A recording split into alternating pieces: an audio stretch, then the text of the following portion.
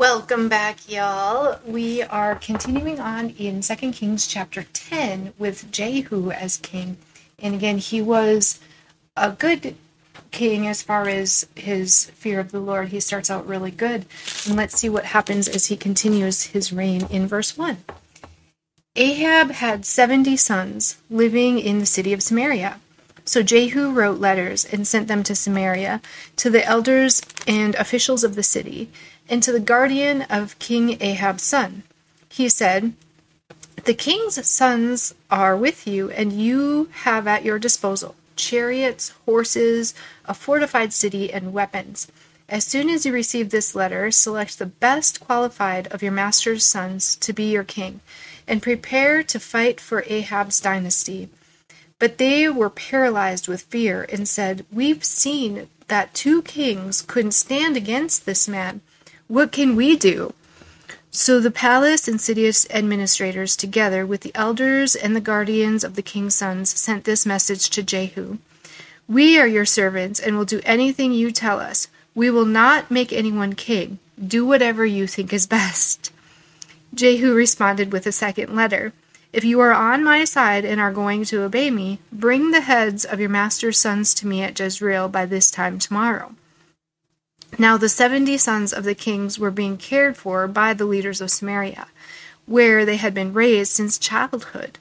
When the letter arrived, the leaders killed all 70 of the king's sons. They placed their heads in baskets and presented them to Jehu at Jezreel.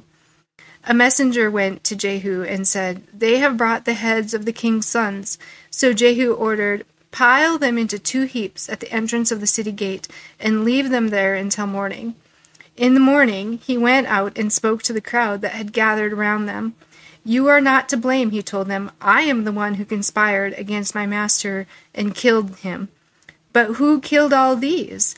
You can be sure that the message of the Lord was spoken concerning Ahab's family and will not fail. The Lord declared through his servant Elijah that this would happen."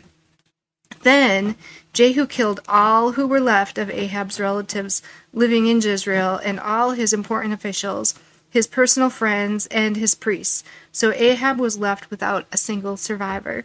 So Jehu is going in and basically cleaning house. And God is preserving the southern kingdom because Jesus is going to be coming through the Judah kingdom. Jesus is going to be coming down through that line. So he is going to preserve that. But the paganism is seeping into the southern region from the north. So Ahab is coming in and cleaning house. And then after he did this, he kind of took things a little further and takes on his own agenda, not just God's, and he's like cleaning out the carpenter, the plumber, the friends, the neighbors. He just kind of cleans everyone out, and Ahab was left with not a single survivor. In verse 12, then Jehu set out for Samaria. Along the way, while he was at Betheked of the shepherds, he met some relatives of King Ahaziah of Judah. "Who are you?" he asked them.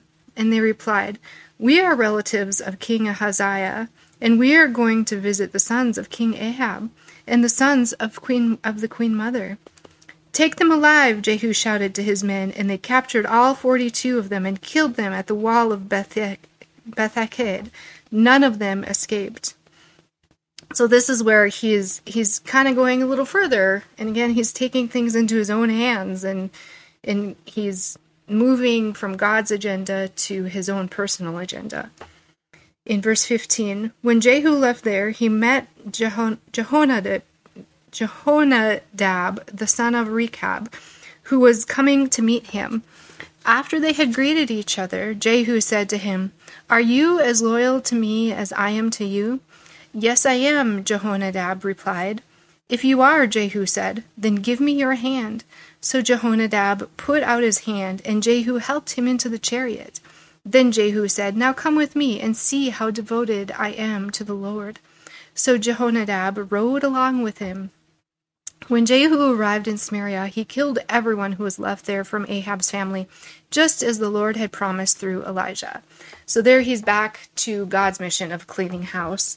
He took a little detour there when he took out the friends, but he did end up cleaning house, which God did project would happen.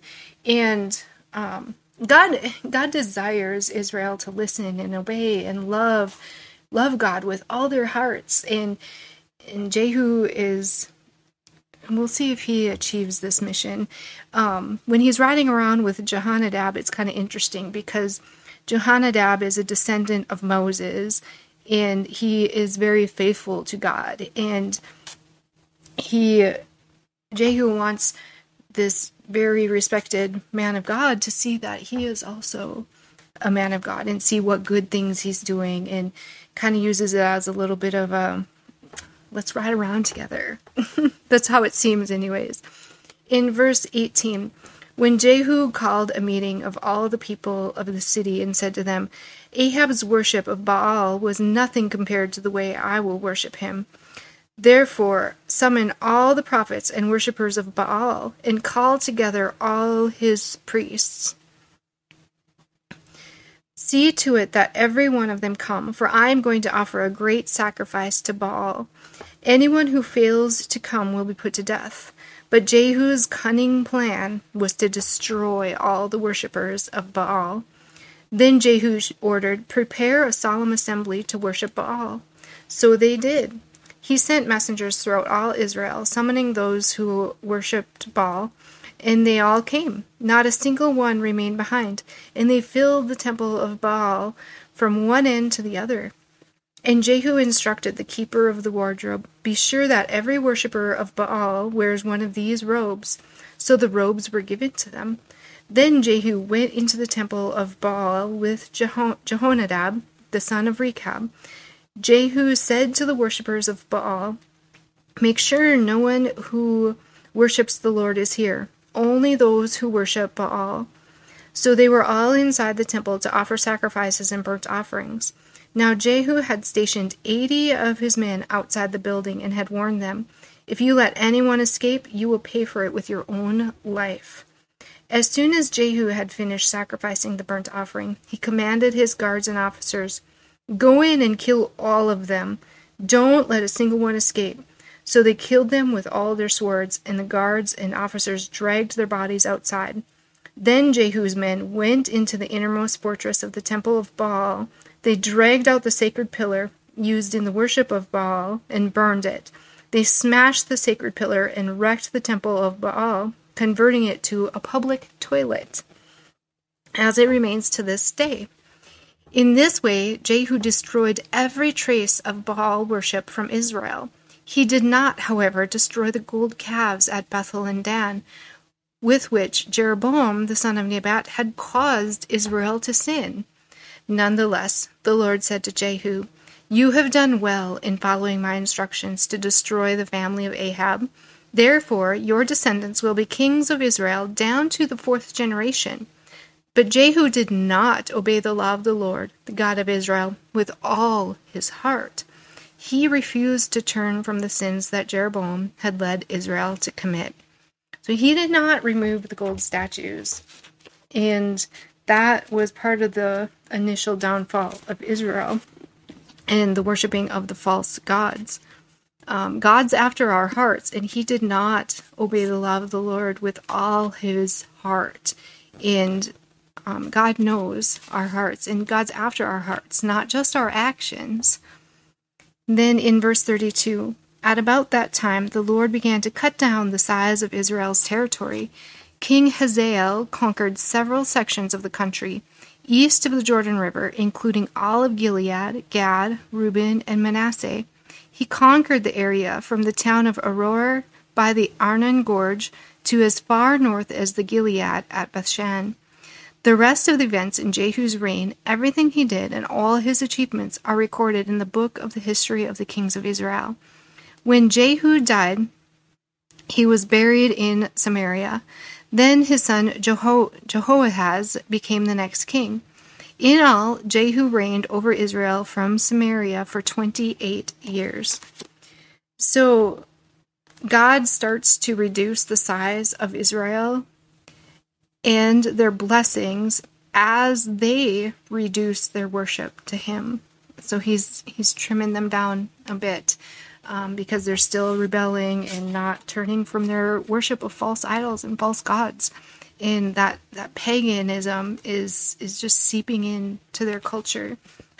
So that is the end of chapter 10, and we will continue on and see what chapter 11 brings tomorrow. I hope you all are having a most wonderful day.